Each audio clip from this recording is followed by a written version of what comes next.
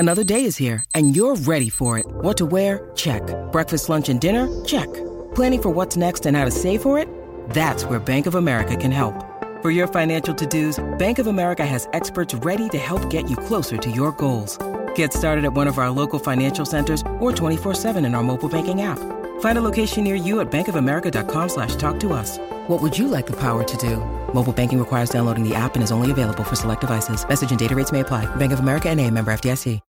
When you need mealtime inspiration, it's worth shopping Kroger, where you'll find over 30,000 mouth-watering choices that excite your inner foodie. And no matter what tasty choice you make, you'll enjoy our everyday low prices, plus extra ways to save, like digital coupons worth over $600 each week. You can also save up to $1 off per gallon at the pump with fuel points. More savings and more inspiring flavors make shopping Kroger worth it every time. Kroger, fresh for everyone. Fuel restrictions apply. God bless you guys. God bless the world, buddy. Let's go racing. Now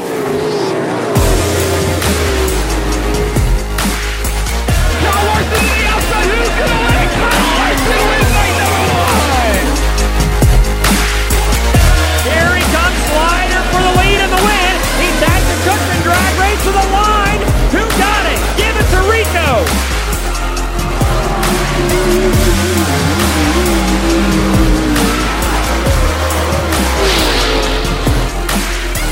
It's episode 22 of the Loud Pedal podcast as we come to you from wintry Allegan, Michigan, here on the western side of the state of Michigan, and then from Daytona Beach, Florida, where Dylan Welch is outside in the breeze near the ocean from the shores of Daytona Beach. What's up, D. Welch?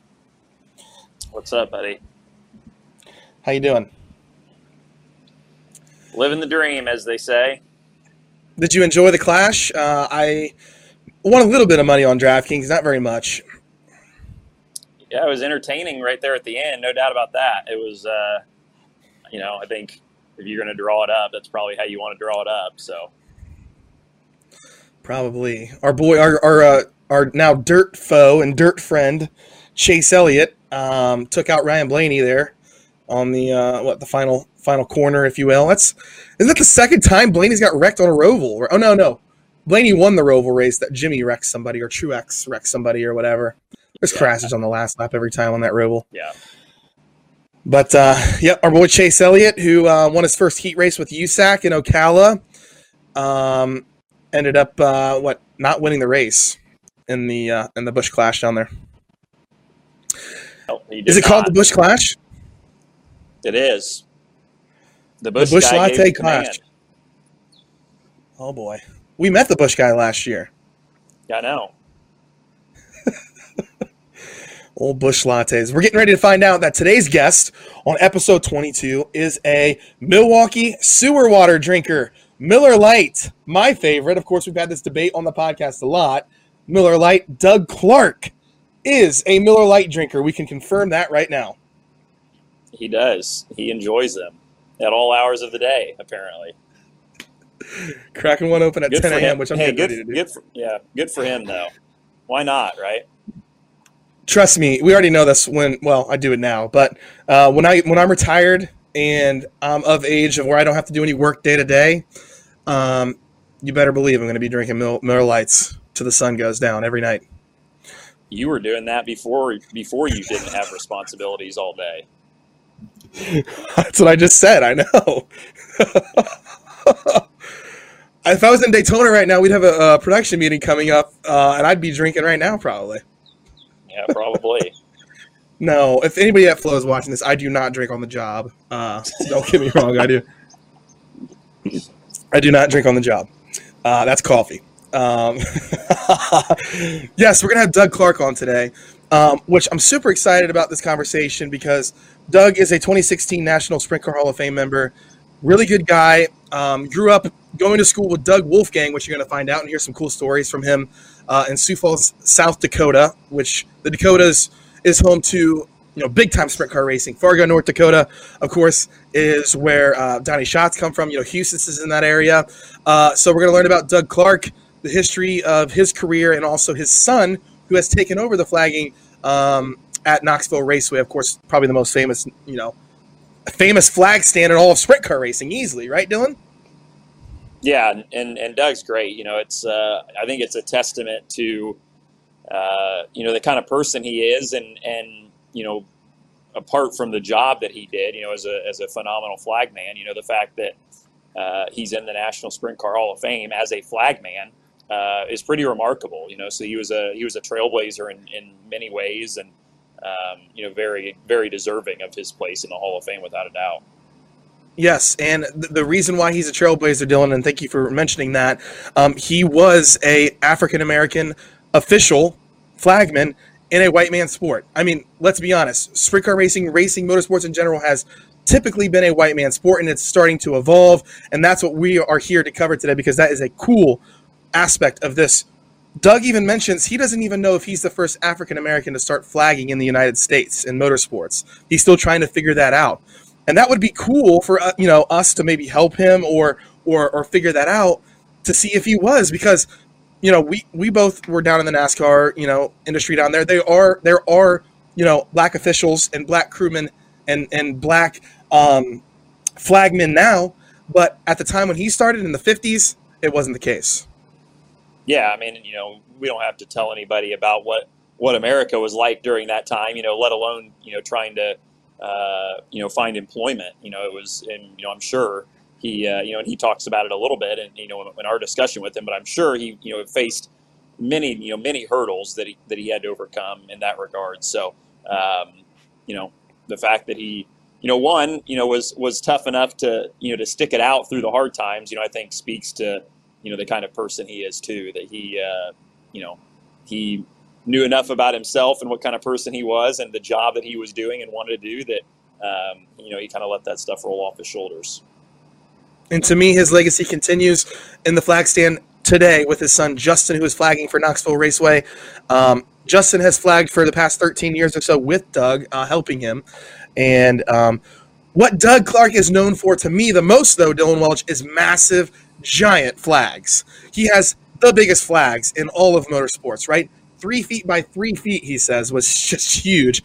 And I don't know how a wing hasn't clipped that over the years or how his shoulder hasn't been blown out, because to me, I would have to have surgery after waving one of those flags. Well, that's, an athletic specimen like yourself, you probably would have to do some training and that sort of thing. But sure, it's like anything, you do it enough, it just kind of becomes muscle memory, and, you're all right. You're all right. You do it based off that. Yeah. But it's going to be fun to talk to him, hear stories about Doug Wolfgang, crazy, moments that he's had in the flag stand where parts and pieces and race cars and have been flying, and because flagging is dangerous, right? And it's changed. You wear helmets now, you wear fire suits now up in the flag stand. But back in the day, it was probably a jeans and a t-shirt. Let's be honest. That's what racers wear. And standing up in the flag stand, getting pelted with dirt, getting pelted with, parts and pieces flying off race cars, it's dangerous. And he's going to tell us a lot of those stories. All right. Before we get to talking to Doug Clark, let's go into our hat shakes. We had a lot of racing that started with the All-Star Circuit of Champions beginning at Screven Motor Speedway, where Donnie Schatz picked up one of 2 wins that he's gotten already this season. We released our power rankings, Dylan Welch. Have you looked at the power rankings? You were on the voter panel. Have you looked at them yet? I haven't had a chance to, but I did vote. Yes, thank you. I saw your name on the list. You did vote, and I really appreciate that. And I've had some people reach out to me, and I mentioned it in the promo that I introduced and, told us about the rankings that are coming out on Flow. I said, if you want to be a part of this and you think that you're worthy of voting on this panel, get a hold of me. Slide into my DMs or text me or whatever. But right now, our voting panel consists of media members, writers, a couple crew members, drivers, people from the sanctioning body, so the All-Stars and the World of Outlaws, and our winged voting panel. Members from those organizations are voting in it as well, and as well as Flow Racing staff and Dylan and I. So it's a good panel. I believe in the panel. It's a really good top 10. You need to check it out. I'm not going to give it away to you. You're going to have to go check it out yourself. Go check out the top 10 power rankings on Flow Racing. Will it be Donnie Schatz? Will it be Logan Schuchart? Will it be Brad Sweet? Who knows? All I know is Logan Schuchart won his first race, finished second again, and won his fourth race. So in 4 races, he was 1, 2, 2, 1. That's pretty good odds, Dylan Welch. Yeah, that's not too bad to start the year off that way. It's some nice mojo. Pretty good mojo for sure. Buddy Kofoid won with the USAC National Midget Series at Bubba Raceway Park to begin the Winter Dirt Games. It was a 24-hour saga. It rained the night before. They were 13 laps into the feature event, 14 laps, somewhere in there. Pulled the cars off the track. We rained out for the night on Friday. We came back on Saturday, raced during the day. Buddy won, and then we rained out Saturday night as well. Dylan Welch. Yep, good times. Florida in February. Gotta love it. You can't predict the weather in Florida. It's pretty dumb. Then, since the Super Bowl is happening Sunday, USAC and Bubba Raceway Park decided to push the event to Monday, which ended up being a pretty good race, with the winner coming out as Thomas Meserol. Lap traffic played a huge factor in there with Wyndham and Buddy Kofoid chasing him down, but T-Mez gets his first USAC National Midget feature of the year already, on only the second start of the year. The midgets are going to be a championship that is going to be coveted this year because there are 6 to 7 guys who can easily win that championship. Yeah, it is. I mean, I think, we've kind of beat this drum for a couple of years now about how how deep the midget field is, and it just keeps getting better. But you look at it and it's incredibly stacked this year. And you've got some guys that are going to be full time in really, really good equipment. I don't think you have to look any further than that RMS deal with T-Mez and Grant. I think they're going to be, consistently 2 of the best cars each night. And then you've got, guys like Wyndham and Tanner Thorson and Camden McIntosh and Buddy. It's hard. It would be hard even for those guys, to run top 5, every night. It's so, so tough at the top. And the guys are so equal that it's hard to make any ground up. So you got to be lights out from, the start of the night at every race. You do, and there are some guys like Kevin Thomas Jr. on the first night who blew up in his heat race.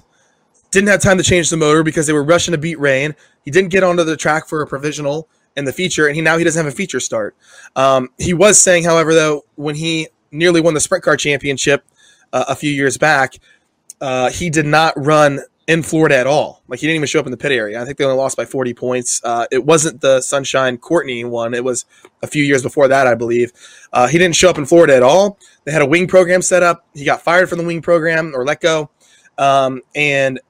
If he would have just showed up in Florida, he would have won the championship. So he already has missed a feature in the midgets, which is going to put you behind the 8 ball with how competitive the midgets are.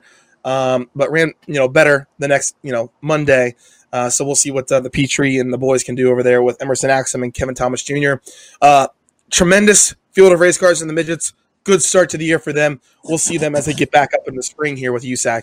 The sprint cars are getting ready to begin their season, Dylan Welch. We already saw Paul Nienheiser and Chase Stockin did a test session, and then we had practice yesterday. Hopefully the rain holds off for Friday, Saturday, and the racing down there for the Winter Dirt Games, but the forecast is not looking great right now. Yeah, it doesn't look great, but like we said, it's Florida, so it could get a gust of wind and blow it off course, a mile or two, and that would be all you need. So fingers crossed. That's accurate. Practice times, there were some guys that are at the top of the charts that are very fast. It's going to be a tremendous field of sprint cars. 44 signed in for practice night. Dylan, do you remember having 44 sprint cars in Florida? No, I think it's the highest car count ever. It's and again, I think speaks to the strength of USAC across the board right now. It's been a long time coming. For them to kind of return to this this level of competitiveness and prominence. And it's kind of funny. The sprint car deal for a while was kind of the bread and butter.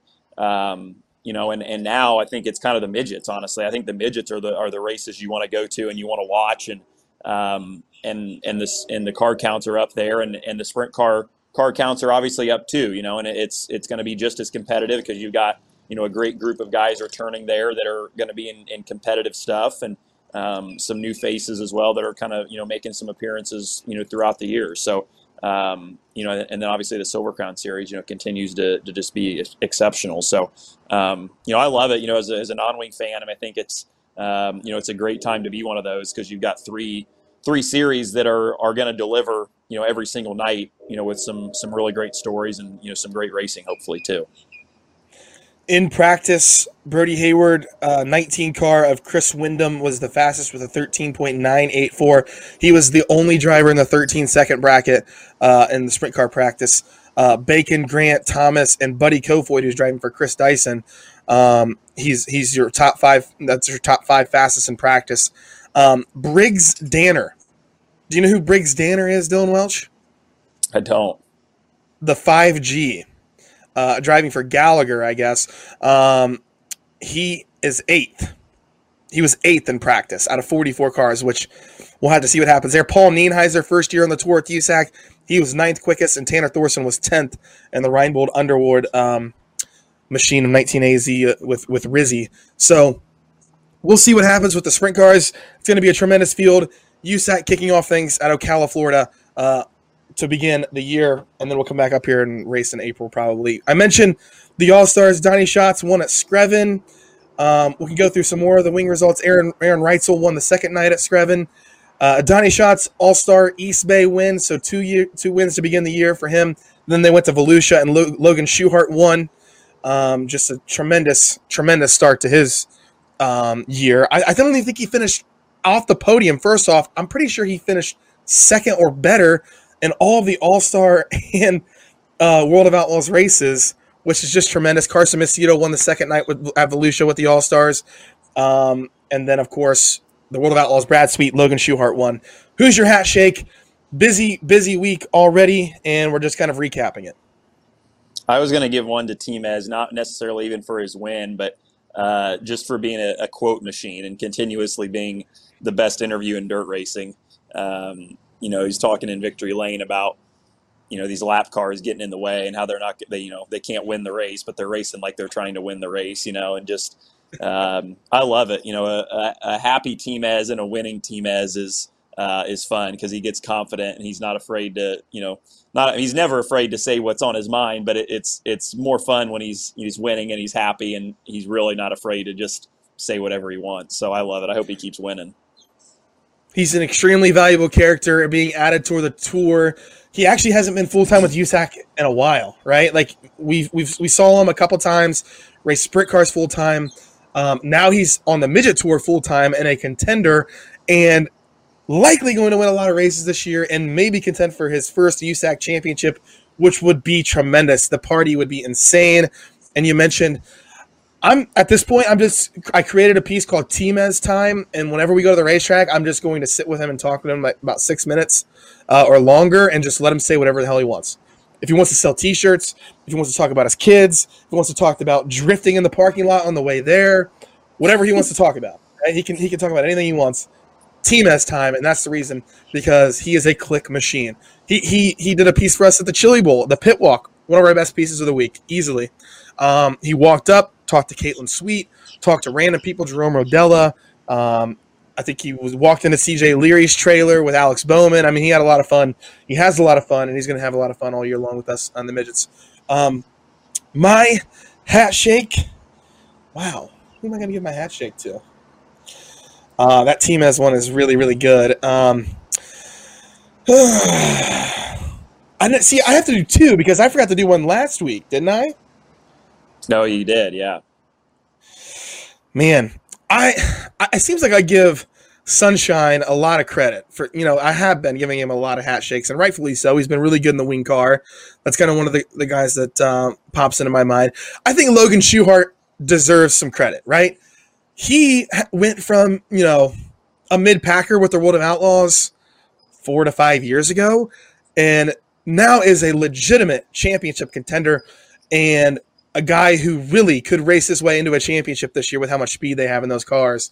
They were good last year. He finished second in points. They might be better this year. They are tremendous right now, and it's going to be excited to see what they can do at some of these weird racetracks that they haven't raced a lot at. That's where Shots and Sweet beat you, right? They have years of notebooks at all of these some of these racetracks that they've gone to. And Donnie has raced 10 races this year already. Like, he raced the Wild Wing Shootout. He raced all the races with the All-Stars. And that's another gripe that I have. That's a non-hat shake. Why the heck are the World of Outlaws scheduling a test and tune session the night of an All-Star race? Like, seriously? And why are guys going to that? Why is Danny Dietrich going to a test and tune session at Volusia and not going to an all-star race? That's beyond me, right? I don't get that either. That's petty, right? That's petty. It is petty. Yeah, it is petty. Go race. Do what Donnie Schatz did. Donnie Schatz is your champion for a reason, because he's trying to get better at different racetracks, right? That's the challenge of winning an outlaw championship. Going to a racetrack you've never been to for the first time and getting fast like that. You get 2 hot laps, right? You get 2 laps in practice. Then you get a qualifying lap. Then you get heat races for the track you've never been to the first time. That's where Donnie Schatz beats you. That's where he wins. And that's why he's going to be the champion this year. That's my prediction right now, because he didn't go to that test and tune at Volusia. Excuse me. Yes. Sorry. I had to get on my rampage. No. You were on your soapbox, and I'm here for it. So but I don't disagree. It's racers race, and that's the best way to learn and get better is by racing, not going out there and running around laps by yourself. So there's my first hat shake. Donnie Schatz not going to the test and tune of Volusia and racing all of the All-Star races. He has 10 races already. He has 6 more than Brad Sweet, 6 more than Logan Schuchart. He has a lot more time with those brand new motors that they just built and have been evolving and getting that team better. They're going to win a lot of races this year. I think Donnie Schatz is going to have a great shot to win a championship again this year. He always does. Make it 11. I'm putting that in the books right now. Hat shake to Donnie Schatz. My second hat shake is going to Kyle Strickler. And I'll tell you why, Dylan Welch. Kyle Strickler is a late model driver. He gets talked about a lot on Dirt on Dirt. He's also a modified driver as well. He races UMP modifieds at Volusia. Strickler nearly cut his finger off, right? We have seen this. We have seen it in the past. Close. It was nearly amputated, right? Gotcha. Close to being amputated. That day, went to the hospital emergency room, looks at timing and scoring, gets it all patched up, whatever. Looks at timing and scoring. Oh, they haven't even begun heat races yet. I can make it out for the B main. Gets to the B main, wants to shake down a brand new Longhorn chassis that they have in the modifieds. I'm going out there in the B main. I'm going out there. My finger, I don't care, right? I do not care. I almost lost my finger. I'm going out there. I'm shaking the car down. Goes from the B main, gets to the front, transfers, gets into the feature, finishes 3rd in the feature. Nearly missing a finger. Kyle Strickler is a badass. Yeah, that's about as gangster as it gets right there. Y'all are crazy. Race car drivers are crazy. What is wrong with some of these people? But Kyle Strickler, hat shake to you, my friend. Putting limbs and your body parts, behind your passion for being faster on the racetrack and wanting to win races. That's just crazy, but incredible, absolutely incredible. Hat shake to Kyle Strickler. And yes, I went out of the sprint car world. I'm sorry to get my hat shake this week. That's all right. They deserve it sometimes too. Doug Clark is next. Let's chat with him. One of the most famous flagmen ever in sprint car racing. He was inducted into the Sprint Car Hall of Fame in 2016. He's next on the Loud Pedal podcast on Flow Racing.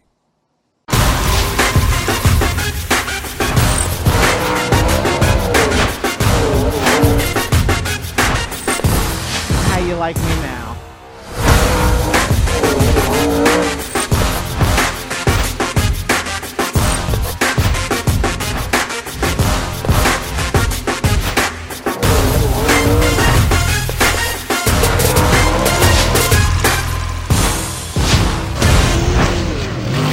Welcome back to the Loud Pedal podcast here on Flow Racing. We are delighted to be joined from South Dakota, I guess Sioux Falls, South Dakota, with Hall of Famer, Sprint Car Hall of Famer Doug Clark. Doug, how are you? Thanks for joining us. I'm doing good as long as I stay inside where it's warm. It's not bad. It's below 0 here. I know that. So. we can hear the ocean in the background. Dylan is somewhere warm. He's in Daytona Beach, Florida. D. Welch, it looks nice down there. It is. It's at least it's warm, probably warmer than where Doug is for sure. Yeah, I'm in Michigan. It's quite cold up here as well. So, well, thanks for joining us, and we're excited to talk to you. We want to get to know a little bit more about you and your career, because as I mentioned, you went into the Sprint Car Hall of Fame class in 2016. I guess first off, we could just start there. What did that mean to you to be entered into the Sprint Car Hall of Fame? As a track official and someone who flew flags for a long time. What did that mean to you? It meant a lot to me. And I had a lot of my friends there from Sioux Falls down there. And just to see that I'm part of the National Sprint Car Hall of Fame, and the guys that are in there are just amazing. And one of my biggest things, I was happy to, get in there. Ralph Capitani was there when I was getting inducted, and that was my top priority guy right there, because I really love him and miss him right now. So. How did you get involved in the sport? What was your first, gig, or, how did you kind of get the bug? Well, back when I was a kid, I don't know, I was probably like 11 or 12 or something like that. There was a guy back then it's called a modified, open wheel modified at the race over Jackson. His name was Gerald Dolly, and I and my friend Butch Yezza would go down there and sit across the street and just watch it run. Well, then I started helping another guy by the name of Bill Hill from California. And that was like when I was 15, 16 years old, and then going from there. And then Doug Wolfgang had a race car. I helped him a little bit. Then I went back to helping Daryl Dolly work on his sprint cars. And then we used to race out the Hartford Speedway, and I got tired of working on the race cars a lot. And a guy by the name of Dean Wiskus used to be the flag man there at Hartford Speedway, and he decided he was going to retire. So I started working race car. I asked Don Marquardt if he'd give me a try at it, and there's another guy there, Larry Johns, so we had to switch off every other week. Larry would do it one week, and I'd do it the next week. And the guys that were running the racetrack and the guys that owned it, they noticed that I took a lot of interest in it, and I liked the job. And after that, I just kind of kept going. And then there was a couple years I was down there watching the Knoxville Nationals, and I went up to Cappy, and I said, Cappy, how about you got a mystery race going on? How about a mystery flag man? And I just happened to have my flags in the trunk of my car. And he says, it sounds like a damn good idea, Doug. Go ahead, you can do it. And I think it was on Friday nights when they had the mystery race. So I did those for 2 years in a row. And then there was a winter. Cappy called me up on the phone and asked if I wanted to have a full-time employment down there and stuff. And I said, sure. I was already talking to Jackson, Minnesota about flagging over there for them. So I had to ask Cappy if he had wait till I checked with Jackson, see what they said as far as getting the job. Yeah, and you mentioned Cappy, Ralph Capitani, the longtime promoter at Knoxville. They have the race named after him. You, and this is how I remember you as a little kid, large flags, very, very large flags, like bigger than everyone else in the country. And I thought that was super cool. I feel like I would throw my rotator cuff out waving that big of a bed sheet. No? No, you let the flags do the work itself. They're only 3 foot by 3 foot, so, and I special order them. And I find the lightest material, that make the flags out of. So you let the wind and the race cars do the waving for you. I know you explained, how you got your first gig, but what about flagging was interesting to you? What was the draw? Why did you like it? I'm not really sure, because I know at the end, or not the end, but after the first couple of years, the amount of money that I was getting paid was really good and stuff. And I'd shoot a price at them, and they said, okay, all the tracks that I do and stuff. And, I'd say the money part was pretty good, and then just being part of the racing was the majority part of the deal and stuff. So they kind of go hand in hand. Forgive me, but nowadays, saying that you were born in the 50s is a compliment, right? With everything going on in the world. Who were your heroes back then? Who were the heroes at the racetrack locally for you? In Sioux Falls, the big guy was Harold Petrie. My brother Jim, he worked on that car a lot and stuff. And then there's another guy by the name of Roger Larson, which he got killed out in Knoxville. My brother worked on his car, so I really liked Roger as a race car driver and stuff. So I kind of looked up to him a lot so far as racers around here. Back when I was a kid, we didn't have that many race cars around here type of thing. So you had to pick who you wanted and hang out with who you wanted to.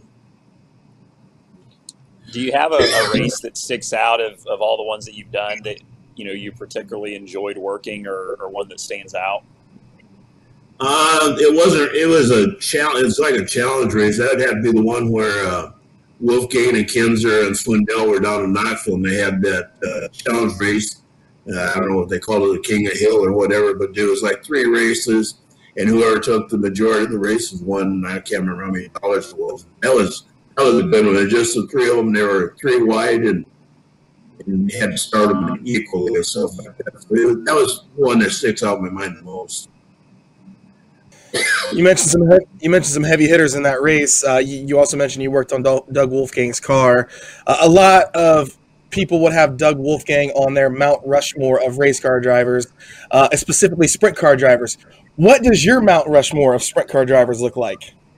4, your top 4. I've never really thought of nothing like that before. So I'd have to go with A.J. Foyt, Tony Stewart, Wolfgang, and I can't think of who else would be up there. Those are the top 3. And the reason I like those 3 guys the most because, they're going to tell you something. They're going to tell you right off the hip, and they're going to be straightforward. If they don't like something, they're going to let you know it.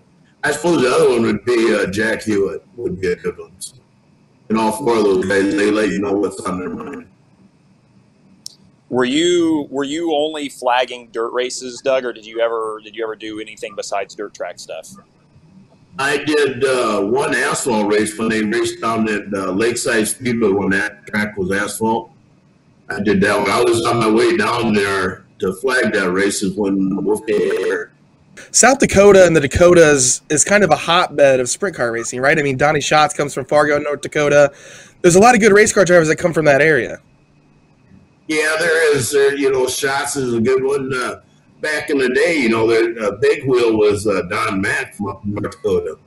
He went asphalt and dirt and won quite a few races. Joe Dolly, he did quite a few races. He used to go up to Minneapolis, St. Paul. That was an asphalt track up there back in the IMCA modified days.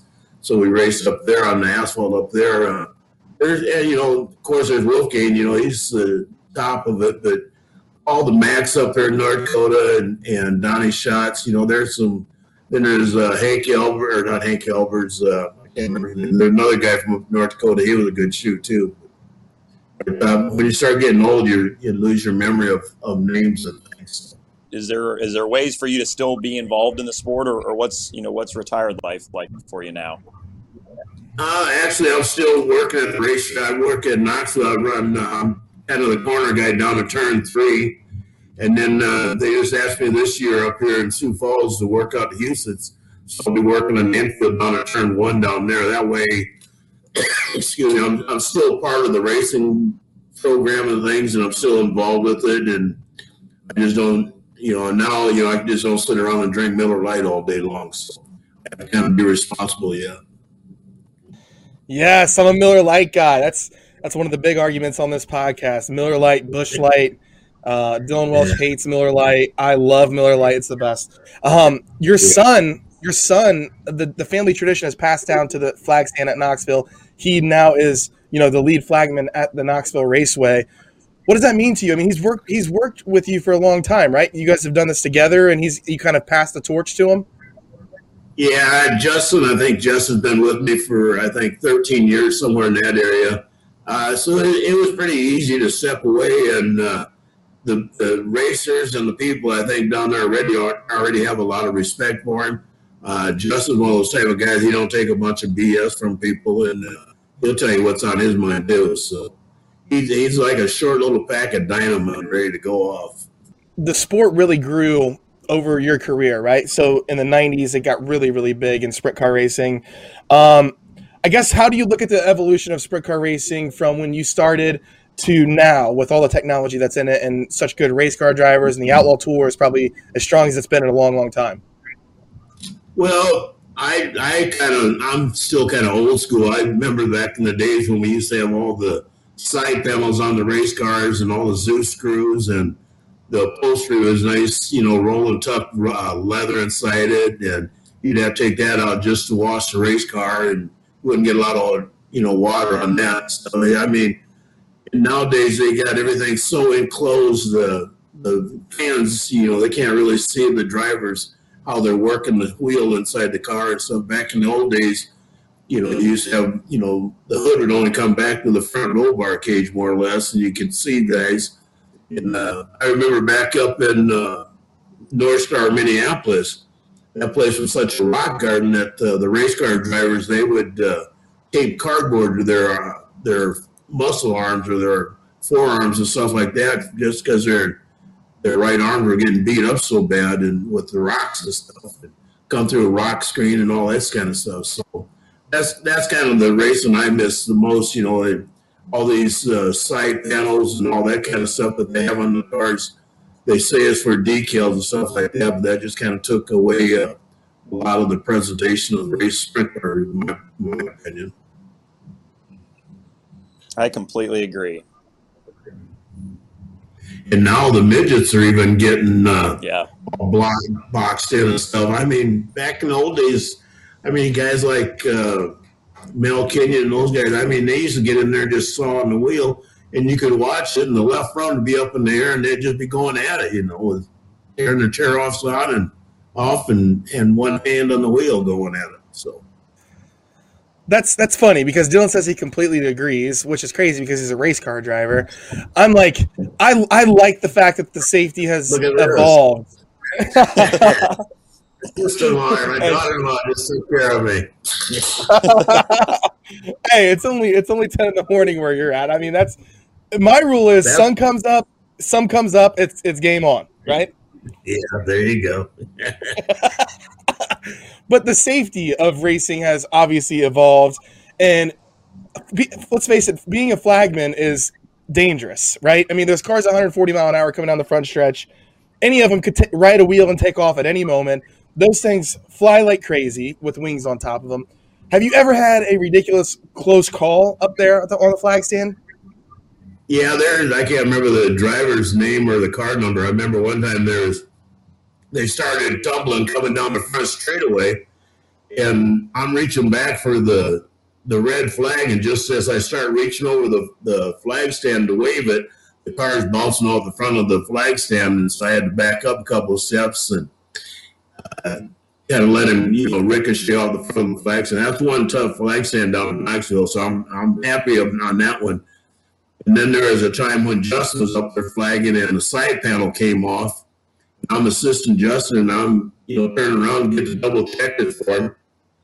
And next thing you know, he's laying at my feet, and I didn't know what happened. I said, "What the hell are you doing down there?" So. And he was knocked out from a side panel on the wing that came up and hit him in the side of the head. So, he ended up having a cracked jaw, the dentist told him. So, other than that, it's fun up there. It's, a little dirty, but it's fun. You were talking about the good old days, and I don't know, exactly what the history, of flagging is like, but did you ever flag from the racetrack, or have you always been in a stand? They have, and that's funny you asked that. I did. They had the old cars, the old timer guys, like nostalgia cars. They had those out the Houston Speedway, and somebody said, "Well, back in the old days, Doug, they used to flag from the track. Why don't you do that?" And I was fairly young back then and stuff, and I said, "Well, hell, I can do that." So I get down to my flags and I jump up, like they used to do, to start. Come down, I landed wrong on my ankle, and that was the last time I've ever been on a dirt track flagging from the ground. So that hurt. Yeah, I'm still paying for it today, so I'll never forget that time. So. You've had injuries from flag racing too, right? Like maybe like parts and pieces flying at you. Yeah, there was that time down at Knoxville, Iowa, was a World of Outlaw race. I didn't see it laying on the track, but one of the officials, he said, "Oh, I saw something laying out there, but I didn't think it was nothing." Well, we had like 2 laps to go in the race, or maybe 3, and this thing came up and hit me in the hand. I didn't know what it was, so I just kept the race going.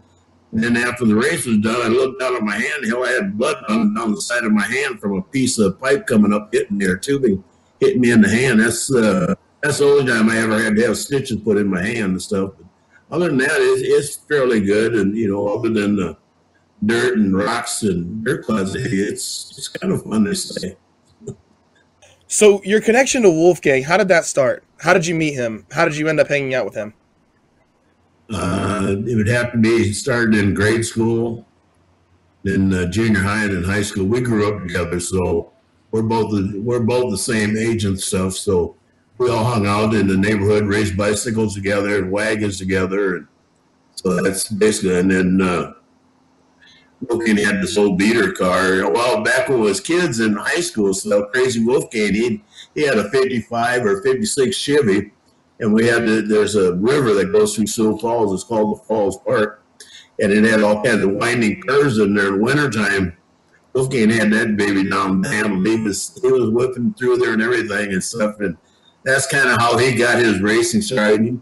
I mean, he was crazy back then, too. And so he had her handled in pretty good. And we used to all just hang out together. And Wolfgang was crazy back when we was kids and teenagers. So he was a lot of fun. He's always getting us all in trouble and things. So he's quite the character. But that's how we used to hang out, and we'd do stay out in tents all night and different goofy stuff like that. But Wolfgang was a good guy, and that's how I ended up hanging out with him and stuff. And there's another deal with Wolfgang, talking about him, where well, back in the day, we used to tear our own engines down and get them cleaned up so we could take them to the machine shop. Well, Daryl went racing down to Knoxville with another couple of guys and stuff. And Wolfgang and I were back in his shop, I think, getting them modified ready. So we used to wash the engines up with lacquer thinner.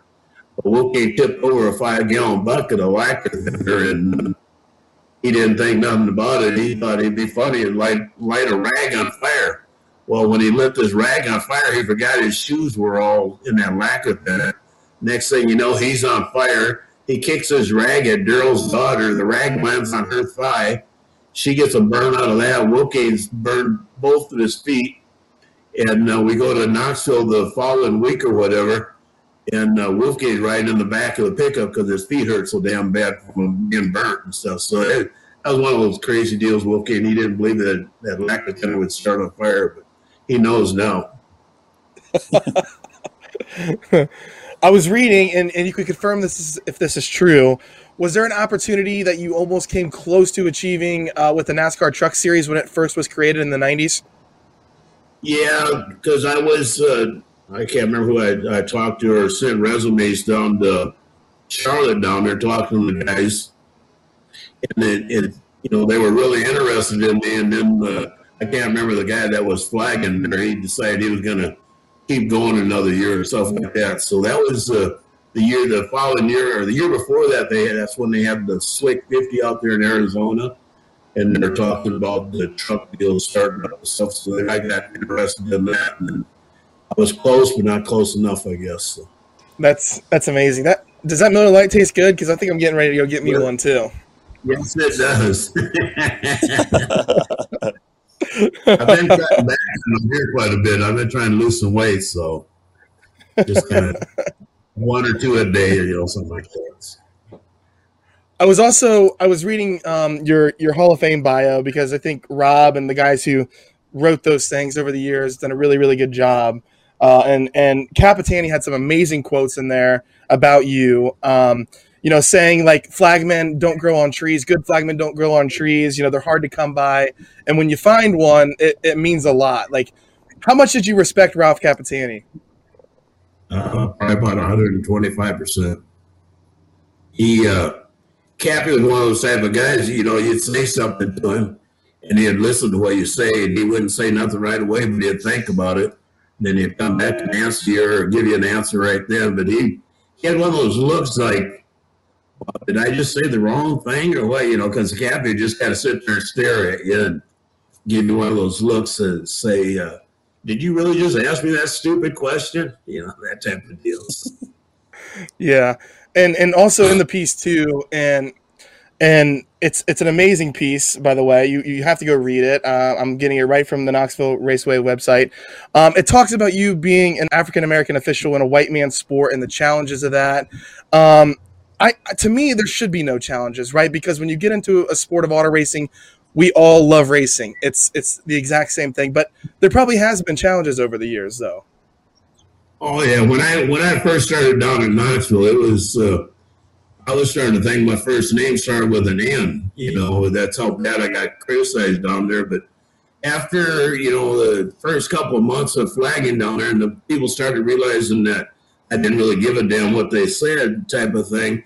They started learning my style of flagging, because I'd do the driver's meeting down there, and I'd tell them, hey, I'll talk to whoever. I'll talk to the driver. I'll talk to the owner. One person I will not talk to is a drunk, the wife coming out of the grandstands, or somebody coming out of the grandstands wanting to yell and scream at me. I told the guy, I tell him at the driver's meeting, I said, you talk to me like a man, I'll talk to you like a man. But you start cussing and screaming at me, I'll walk away from you in a heartbeat. So that's kind of how I kind of laid the law down. And another thing that Cappy liked about me is I was consistent. And Harold Baldus, he told me once, he says, I don't give a damn, because I can't remember the year when I did the Kings Royal out there. I don't give a damn if you screw up in the first race, you better screw up in the last race. So just do the same thing you do the whole day, type of thing. And Harold Baldus was a character. He's absolutely amazing. And the fact of the matter is you demanded respect, right? Because if they wanted respect, then you wanted respect. And I think that's what's important in a flagman and a crew official, of course. I didn't demand it. I just, like they say, you earn respect. So it kind of went hand in hand with me, type of deal, where I didn't really demand it. I just did my job, and I knew Cappy wanted it that way. The guys up here in Sioux Falls that have the racetrack, they wanted it that way, and I just did my job, basically. Is it also true that you only have one eye? But neither you it out. Yeah, I got one. I'm blind in my left eye. I lost that back when I used to work in a welding shop, and I was digging some rose bushes out for a lady that her husband owned a welding shop. And I just helping her out, so she wanted me to dig these rose bushes out. And I had one, what we call back in South Dakota, we call it a potato fork, but it's one of those forks with 4 prongs on it. And I was putting pressure on the handle of a brand new fork, and it broke off right at the end of the shank there or whatever, and the handle broke, came up and hit me in the corner of my eye. So, yeah, I'm blind one eye. I can probably see more than what people with 2 eyes have, so I don't know. That's Stuart. You can see just as good with one eye. This is what Miller Lite does. It relaxes me. I mean, when you go hunting or something, right? Like you only look into a hunting scope with one eye. You don't need the other eye, right? True, but I'd still close the eye to aim and stuff. I used to do a lot of big game hunting and stuff. So I kind of gave that up when my feet started getting sore and hurting. But it just got too expensive to go hunting around this country anymore. So. Yeah. So when you stop working your last race, which who knows when that's going to be? I mean, you probably don't want to ever get out of racing. What do you want your legacy to be? Is it your son who's in the flag stand now at Knoxville? What is Doug Clark's legacy in sprint car racing? I don't know. I never really thought about something like that, so I don't know. I can't really answer that. I just hope people remember me that I was a fairly decent flag man, and I'm still working on trying to find out if I was the first and only black flag in the United States. I've asked a lot of the old time racers that have been around the country, have they ever had a black flagman in the flag stand and stuff like that, and 99% of them would say no, and I, especially when you got the late model guys out in Knoxville, a lot of those guys are from down south, I'll ask them. And it's just one of those deals. I'd like to really find out if I was the person, the only one. I know I'm not the only one anymore because there's a guy down in he does Bubba Speedway. I don't know his name for sure, but he's a black guy down there. We got Justin up here, but maybe I open the doors up for people. I don't know. So I think you have, definitely. We appreciate you so much coming on. That Miller Lite looks tremendous. I cannot wait to get some of that here soon. I'm supposed to be working today, but you never know. Thanks so much for coming on, Doug. It was enjoyable to talk to you, and we think your career was incredible, and thanks so much for everything you've done for the sport. Oh, yeah, I'm just happy to do what I can do for him. So. Doug Clark, everyone, the 2016 Sprint Car Hall of Famer, inducted into the Sprint Car Hall of Fame, longtime flagman for the Knoxville Raceway. He also works at Cusit's. He's now working in a corner where his son, Justin, has now taken over the flag stand at Knoxville Raceway. Great interview, Dylan Welch. I love that he's a Miller Lite guy, to be honest. Yeah, I bet you do. You guys can keep it. You guys can have it. Milwaukee sewer water, as I like to call it. All right, so turn your camera around here. Show me where you're at. Are you in Daytona? Yeah. Is the fog getting a little bit better here? Sorry if you're listening to this on the podcast app. Let's see. Apologize for not being able to see this. There we go. Oh boy! So that's the view from the room. That's a little the foggy. Atlantic. Yeah, there she is. Are you like the highest one on the building? Are you the highest top floor? I think there's one above me. I'm up here though. The penthouse suite. Yeah, the old Residence Inn. I saw Alex Hayden has like the front stretch, right? He's got the view out the back with the suite and everything. He must be big time. The booth guys, they get that. The rest of us, the peons, have a parking lot view. So. I bet you Frank Beers has a front view. No, he's probably not even down there, is he? No, Beers isn't here. By the way, when I mentioned the podcast app and you being able to listen to this podcast on the podcast app, which why would you not watch this thing? I mean, you get to see Doug Clark in the interview. You get to see Dylan Welch's balcony here at Daytona Beach. Well, guess what? We are announcing this week, and we have made the decision. Our podcasts are going free. You can now watch them free on flowracing.com. We are not putting them behind the paywall any longer. Same with Anderson 410. Our podcasts are going free, Dylan. How cool is that? All right. That's big news. That's awesome. Yes, we are breaking our own news here on the podcast that the Loud Pedal podcast is now free on Flow Racing. So if you're listening to this, you need to get a subscription. What's wrong with you? Or do you have a sickness? Because, and I say this a lot, it's so cheap. Like, just don't go to McDonald's 3 or 4 times, right? And you can get 1,000 races in a year. Like, come on. There's 1,000 races. There's dirt bikes. There's snowmobile cross. If you don't like any of that stuff, that's fine. Best sprint car races in the world. Best midget races in the world. Best, late model races. We got the Dream. We got the World 100. I mean, come on. You've got the Chili Bowl. We got everything you need. Get a subscription. But yes, if you can't, for some reason, afford a subscription, our podcasts are now free on the flowracing.com and Flow Racing app. Enjoy Daytona Beach, Dylan Welch. The duels are happening tonight. Who should I put my money on? Boy, I don't know. The Chevys look pretty good, but so do the Toyotas. So I think, who knows? Michael Jordan didn't lose very much back in his day. Maybe the 23?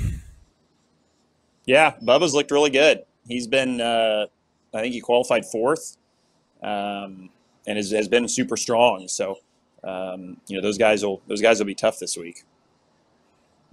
He has, Jordan didn't lose very many championships when he got there, unlike LeBron. But that's a bad shot at LeBron because I am a LeBron fan. Usually I'm a LeBron homer, the Ohio guy, but. Neither here nor there. He did lose a lot of championships, the ones he got into. But hopefully he chases down Jordan. But yes, I think I'm going to put my money on the 23, starting 4th. That'd be a good pick. He's got a lot of Toyota help with the Gibbs cars, and they're going to be in a pack, I think, all day long. Yep, I think so too. USAC races tonight and tomorrow. Is that right? Thursday. They race Thursday, Friday, Thursday through Saturday. Thursday, Friday, Saturday. On FlowRacing.com and the Flow Racing app, watch the Winter Dirt Games. 44 sprint cars in practice. It's going to be a tremendous time. Check it out tonight on the app. This has been episode 22 of the Loud Pedal Podcast on Flow Racing.